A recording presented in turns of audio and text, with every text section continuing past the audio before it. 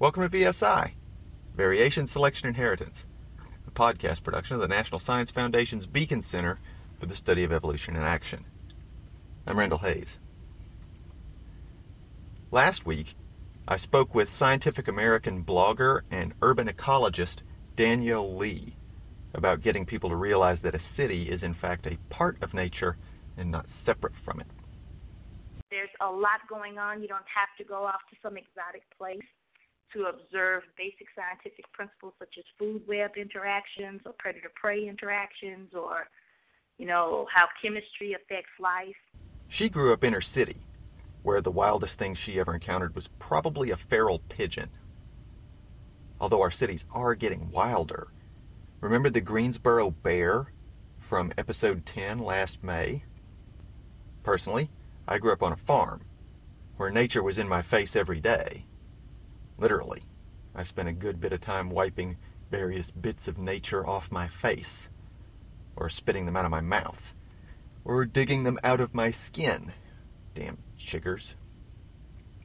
I'm not sure which background required more imagination, filling an empty void as she had to do, or seeing past the idea that nature's something to be tamed and beaten back, which I had to do. Not that I'm trying to one-up her. It's not a contest. There's plenty of work to do, awakening the imaginations of billions of people to the possibilities of living in a living world, by which I mean a world that is alive. One way to do that, to strengthen the imagination in general, is to practice imagining things that aren't real, but could be. I spent last weekend at the SETI Institute in California, which uses radio telescopes to search for evidence of alien civilizations, assuming that they broadcast as much radio traffic into space as we do.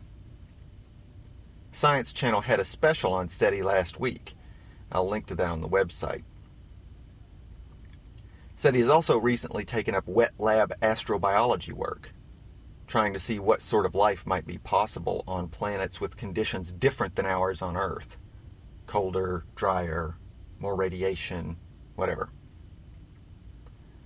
What I was doing at SETI is the Contact Conference, which for over a quarter century now has been gathering to imagine alien civilizations, to give us practice in thinking about how to deal with them when we find them. It's also kind of fun. It's a pretty eclectic crowd. I recorded several neat interviews with some of those people while I was there, which will be trickling out over the next several weeks in and around our other stuff. Right now, on the website, is the beginning of a blog thread about the alien culture we created this year. But this week, we're back with Danielle Lee, describing an opposite way to broaden people's perspectives. Let me borrow an analogy from chemistry. Dr. Lee takes a catalytic approach, lowering the activation energy of the imagination by using science to examine everyday things that people already know and care about. Things like fashion and music and getting laid. She spent several weeks on her blog popping a media bubble about chemical hair relaxers. For those of you who've never had a perm or dated someone who has had a perm, these products break some, but not all, of the chemical bonds in a hair, so that straight hair can be made curly, or curly hair can be made straight. Then you rinse away the relaxer and add another solution that reforms those chemical bonds to hold the hair in its new shape. The fact that anyone would voluntarily do this says a lot about the power of sexual selection. These chemical relaxers may or may not actually damage your DNA, but they sure smell nasty enough to cause cancer. Anyhow, the first thing I wanted to ask you about, just because I thought it was some cool detective work, was this hair relaxer story. Yeah. So, it came across my Twitter feed from The Root, which is, I'm not sure if you're familiar with it, it's considered an African-American news webzine. and they publish a lot of stories, the idea that are of interest to African Americans. So it's a lot of politics, a lot of, what's going on in the world, and so things that African American readers care about. And then when I saw this thing on chemical relaxers and fibroids, I saw it, and I was like, it just didn't jive with me from the first moment. It just didn't make sense. And so, of course, I was curious, and I read that link, and it took me to another link. And then, of course, it listed the papers, and then I looked up the papers, and I was like, you know what, I'm a scientist. I'm going to just read these papers myself. So you actually did some fact-checking. I actually did, yeah. I guess that's because I'm not a trained journalist. I don't realize that's what I was doing. I was fact-checking. I didn't realize I was doing that because I'm definitely a scientist who blogs. So I got into writing about science mainly because I like sharing science with non-expert audiences. And the other good thing is I don't think the average public would have had access to these papers because you and I both know that if your institution doesn't, have it, they'll ask you to pay these huge fees to get access to the papers. So I used interlibrary loan, and I must say this is the best library system I've ever experienced of the universities I've been at. They normally tell you 2 to 3 days to get an interlibrary loan document. I always get it within 4 hours. It's insane. I love it. 4 hours? Yes, they are awesome. I guess that oil money's going to something. It is. You know what? It is definitely oil money in these parts. I found a paper from the 30s, and they found it in a couple hours and had it in my inbox that fast. They are amazing. That is so sweet. I know. I was like, you know what? I'm going to hush up about Oklahoma. I don't know. I may have tripped them up just now. I just sent in a request for a journal from a paper from 1980, which is not that far, but if you think about stuff that's been uploaded online, that might be a long way ago. But it's a journal in Africa. We'll see how long this takes. I expect this one to take a couple of days to track this one down, but they are pretty good. I give it to them. So thankfully, my university has really great library resources. I was able to get the papers that, didn't have free access to them, and I read them. I thoroughly read them because I really just wanted to understand what I call the story. How did they come up with this hypothesis? What was the hypothesis? It sounds like there was a correlation between use of chemical hair relaxers and fibroids on the uterus? Right. Can you explain what a fibroid is? So a fibroid is a non-cancerous tumor. So it's not cancer, but it only affects women because it is a special tumor that grows out of uterine muscle. And the problem is we really don't understand fibroids all the way, but we know that they happen. They affect women of reproductive age. And they're painful, right? They can be. They can be because they grow so large. And so symptoms tend to be women have very, very heavy periods or nonstop periods, very painful PMS symptoms like cramps, and just general discomfort. Women are just always uncomfortable for the most part. We know that it happens women beginning in their 20s and 30s. By menopause, those symptoms go away because the fibroids shrink. And so it only really, interferes with young women in their 20s and 30s because you're still too far from menopause for it to just work itself out. The reason why it really started coming up on, as far as people who care about social justice, is because Black women were having a disproportionate number of hysterectomies. And there were people concerned that perhaps doctors were disproportionately and deliberately, giving Black women hysterectomies as opposed to white women. And so that's kind of where it started. I don't talk about that in the blog. Hold on a second there. It like that they were doing it out of carelessness or that they were deliberately attempting to sterilize people? Well, it depends on who you ask. So part of what I don't talk about in the blog, but I do recognize, so this is one of the things, so when you read some science stories, particularly in the Black media, it's important to recognize that it comes with all those histories and those distrusts. And so typically among Black readers or the Black community, when they see stuff like this, the idea is that it was done deliberately to sterilize Black women. Now, that's the dialogue you may not hear people say out loud, but that's what a lot of people are thinking. Do you see that the Immortal Life of Henrietta Lacks? I mean, I'm glad you mentioned that because all those things mentioned in that book, that is part of the collective cultural history of most black people, whether colleged or not. Right, and it's not always paranoia even these days, because there was a sterilization program in North Carolina until like 1974. Exactly. So when people hear these things, they probably know within 2 to 3 degrees of, relationships, someone who was affected by it. And so, though I didn't talk about that, and though none of the sites talked about that, that's kind of the emotional history that a lot of these stories kind of pick at. And so when you had researchers wondering why black women were getting fibroids more often, it started with this idea of why were black women getting hysterectomies more hysterectomies. And then it came about that, there's something legitimately different about them. So there is a legitimate difference.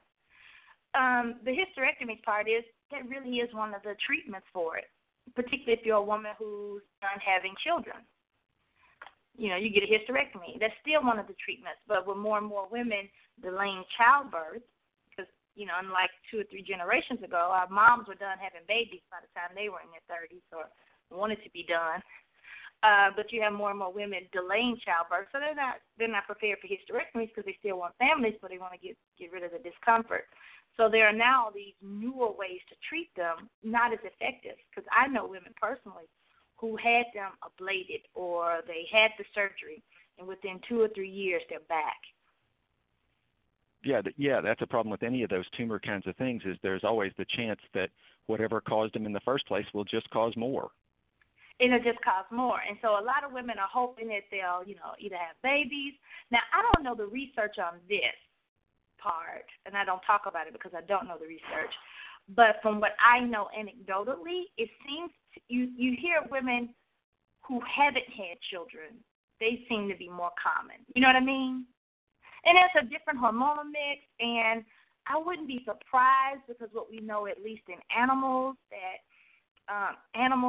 cycle but never get pregnant are more prone to tumors, cancerous tumors.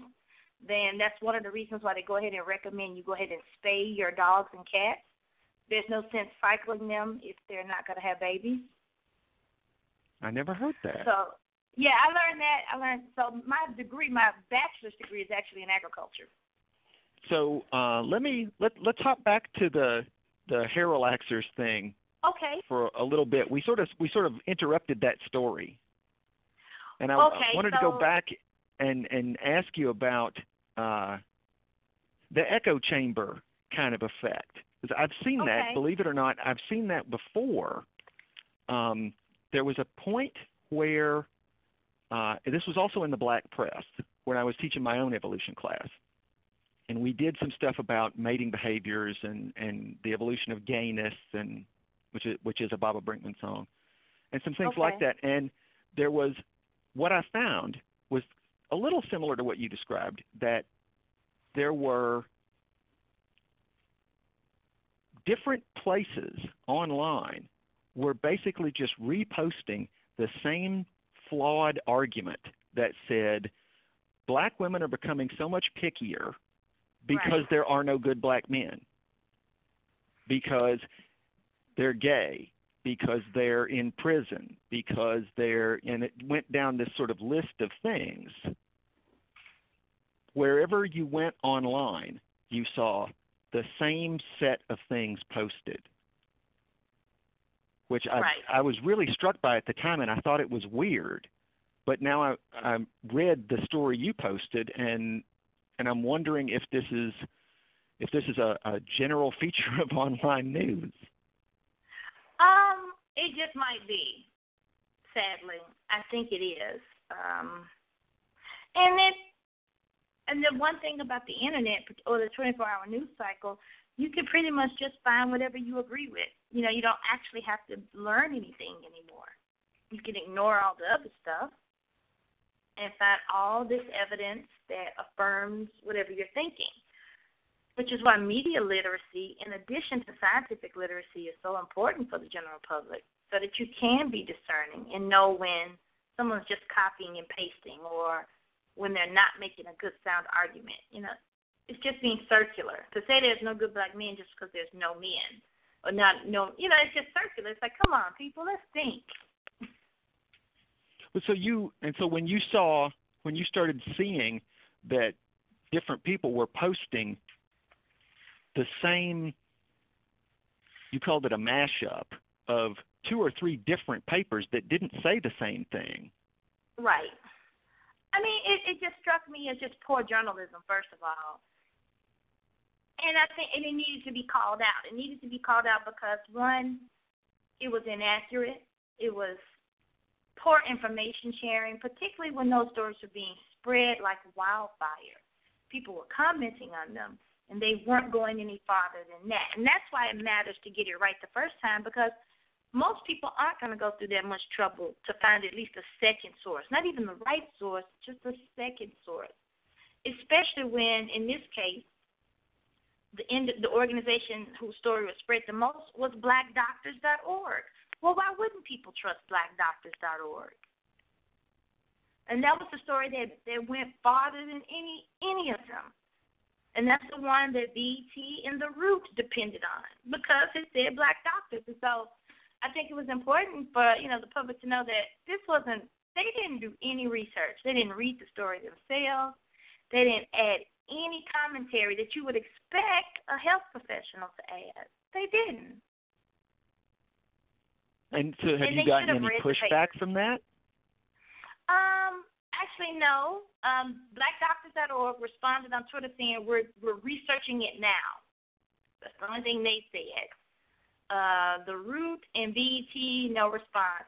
I did get a call, which was my follow-up piece, from the woman who wrote the very original piece, which is where all this started, because I thought it all sounded strange. And so I got a call from a representative of the Environmental Justice Health Alliance that focuses on, similar to me, they care about getting more quality science news related to environmental justice out.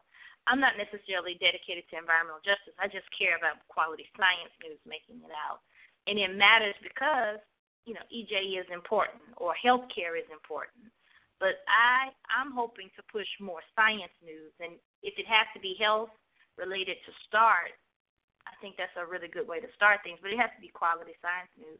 And right now, I don't think there's a system-wide dedication to quality science news in the press in general, but the black press in particular. Well, the thing that I've been hearing is that science journalists have been getting laid off. They have. They really have. So that it's tough. The people who are doing science coverage now are not even the trained science journalists. It's whoever's left in the newsroom. Right. That is happening. Absolutely. No doubt.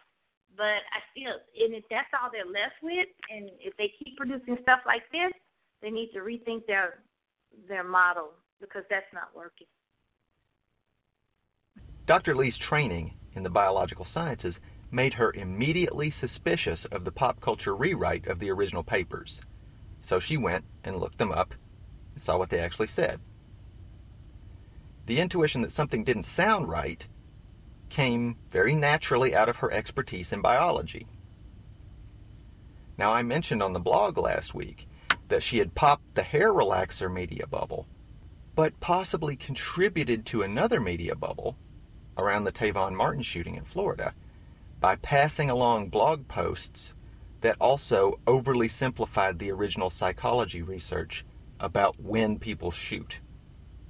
I went and looked at one of those papers, and what it actually said was that people shoot when they're afraid, regardless of whether they're racists or not.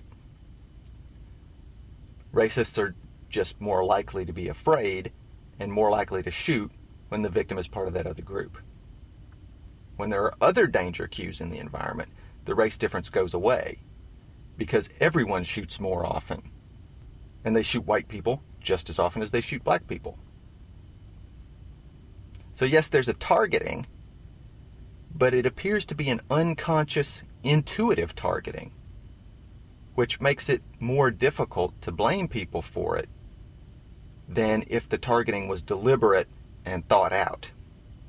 At least that's the way our legal system has considered it in the past, that the intention is as important as the act itself.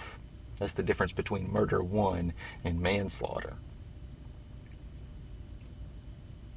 You might find it ironic that Dr. Lee could be both cleaning up and muddying the waters of the media and be tempted to criticize her about that, but don't.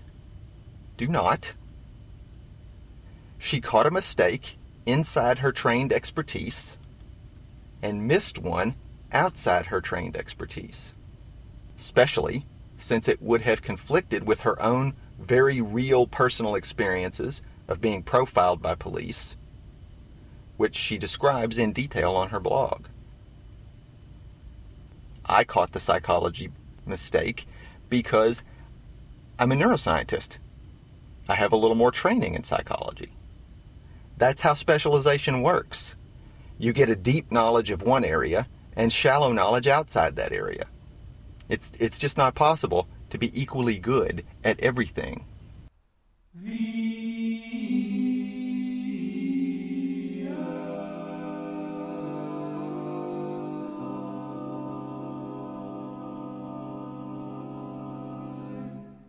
For the rest of this week's show, we're going to shift gears to happier subjects and talk about our various efforts to pull students into evolutionary biology using pop music. For my students, pop usually means hip-hop. Now, I could talk comics or science fiction or one-hit wonders from the 1980s Billboard charts all damn day and into the evening. But I honestly don't know much about modern hip-hop. So my efforts in that direction are still kind of half-assed and lame, as you'll hear about my attempts to use Baba Brinkman's work in my classes. But just listen to how someone with a deep cultural knowledge, like Danielle Lee, can make these connections between science and the arts sound so easy. Do you know Baba Brinkman? I know him on Twitter, so we're acquainted, but I don't know him very well personally. But have you ever tried to use any of his stuff? I actually have. I got a chance to teach a class last semester, and I used some of his stuff. How did students react to that? At first, they were pleasantly surprised, but they enjoyed it. They would have to look at the lyrics if they heard them at the same time, but they responded very well, tried to understand what it means. So what I did for my particular classes, it was for advanced undergraduates, was they had to read evolutionary biology papers. And they had to find papers, had to read papers, and then find songs that matched those papers.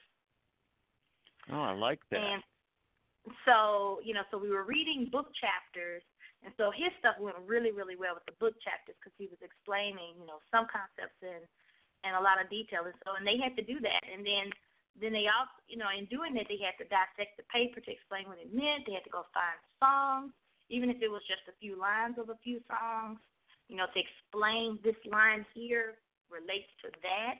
And so his stuff was perfect. I would use his stuff to begin a lot of lectures because he would explain it, and then we'll go into more detail. But, yeah, they responded very well to it. I think they were just surprised. I think they took the class just because it was just – I think they just couldn't believe it was a class on hip-hop and evolution. A lot of my students, they sort of rolled their eyes at Baba's stuff. His stuff is kind of technical, and they were. It is more technical. It is.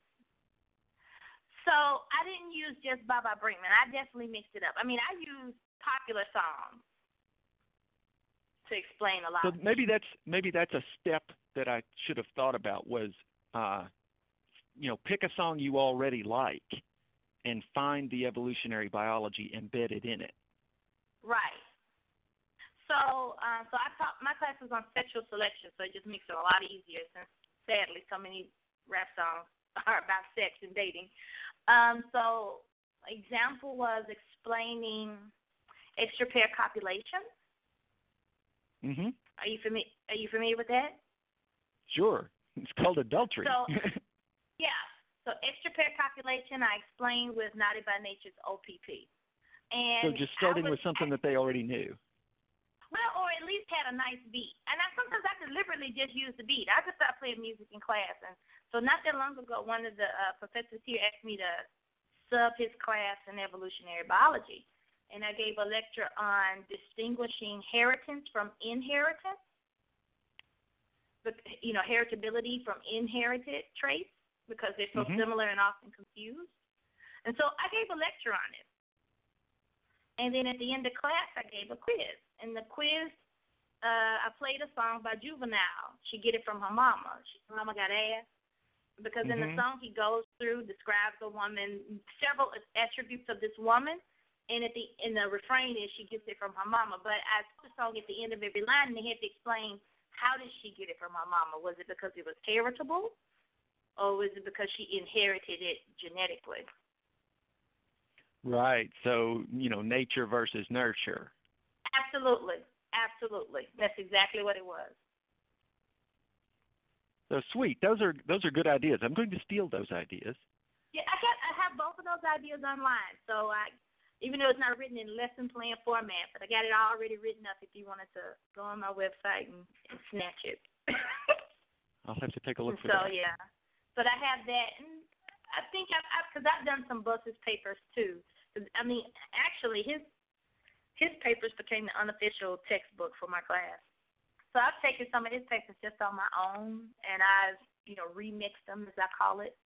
That's what I call it when I find a paper and a song comes to mind, I'll remix it. So give me an example of a remixed paper. I was at a conference, and I was listening to a researcher talk about nuptial gifts, and they were following the isotopes to see if the female was actually using the nuptial gifts for the eggs, which is what had always been hypothesized, that, when males present females with nuptial gifts, it helps them mate because they eat longer, blah, blah, blah, blah, blah. And so they followed the isotopes. And what they found is that the females was not putting it into reproduction. She was metabolizing it for her own health. And as I was listening to the researcher present, a song came to head. And that's actually how this happens for me. It's I don't know. I got some weird thing. It's like I can hear talks or read papers, and a soundtrack will play. And the song that came to mind was Kanye West, Gold Digger. Another paper was a couple of lines of research done by May Diana Andrade out of Canada. She studies terminal investment theory in spiders, like black widows, where the males would deliberately present themselves for the females to kill and eat after mating because it improves their reproductive success. And I was reading her papers, and the song Poison by Belle Biv DeVoe came to mind. Even though spiders aren't poisonous, they're venomous, but That one goes far enough back that I actually know it. You're like, I know that one. So, yeah, so like Poison to explain terminal investment theory. That's awesome. So, yeah, so I kind of do that. And so what I do is I hear stuff, I'll write it down. I'll try to write a post about it so I don't forget. But then I end up using these in lectures at some point. I've been on this social change kick lately, which might seem like a detour, but my interests grew partly out of this challenge that we were just talking about. How do you teach evolution to people who are prejudiced against the concept by their cultural traditions? Next week I'll be talking to someone who's been studying the methods of social change for a long time and who has some surprising results. I'll give you a clue.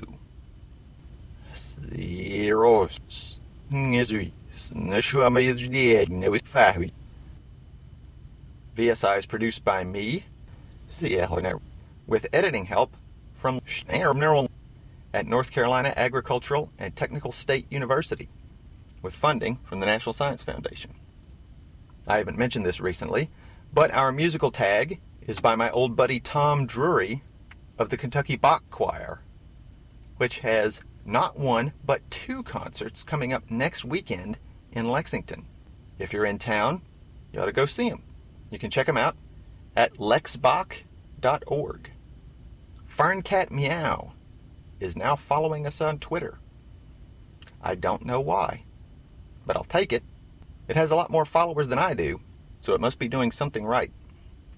You should be following us too, at VSI Beacon on Twitter. It's more fun than having thumbs. Until next week, thanks for listening.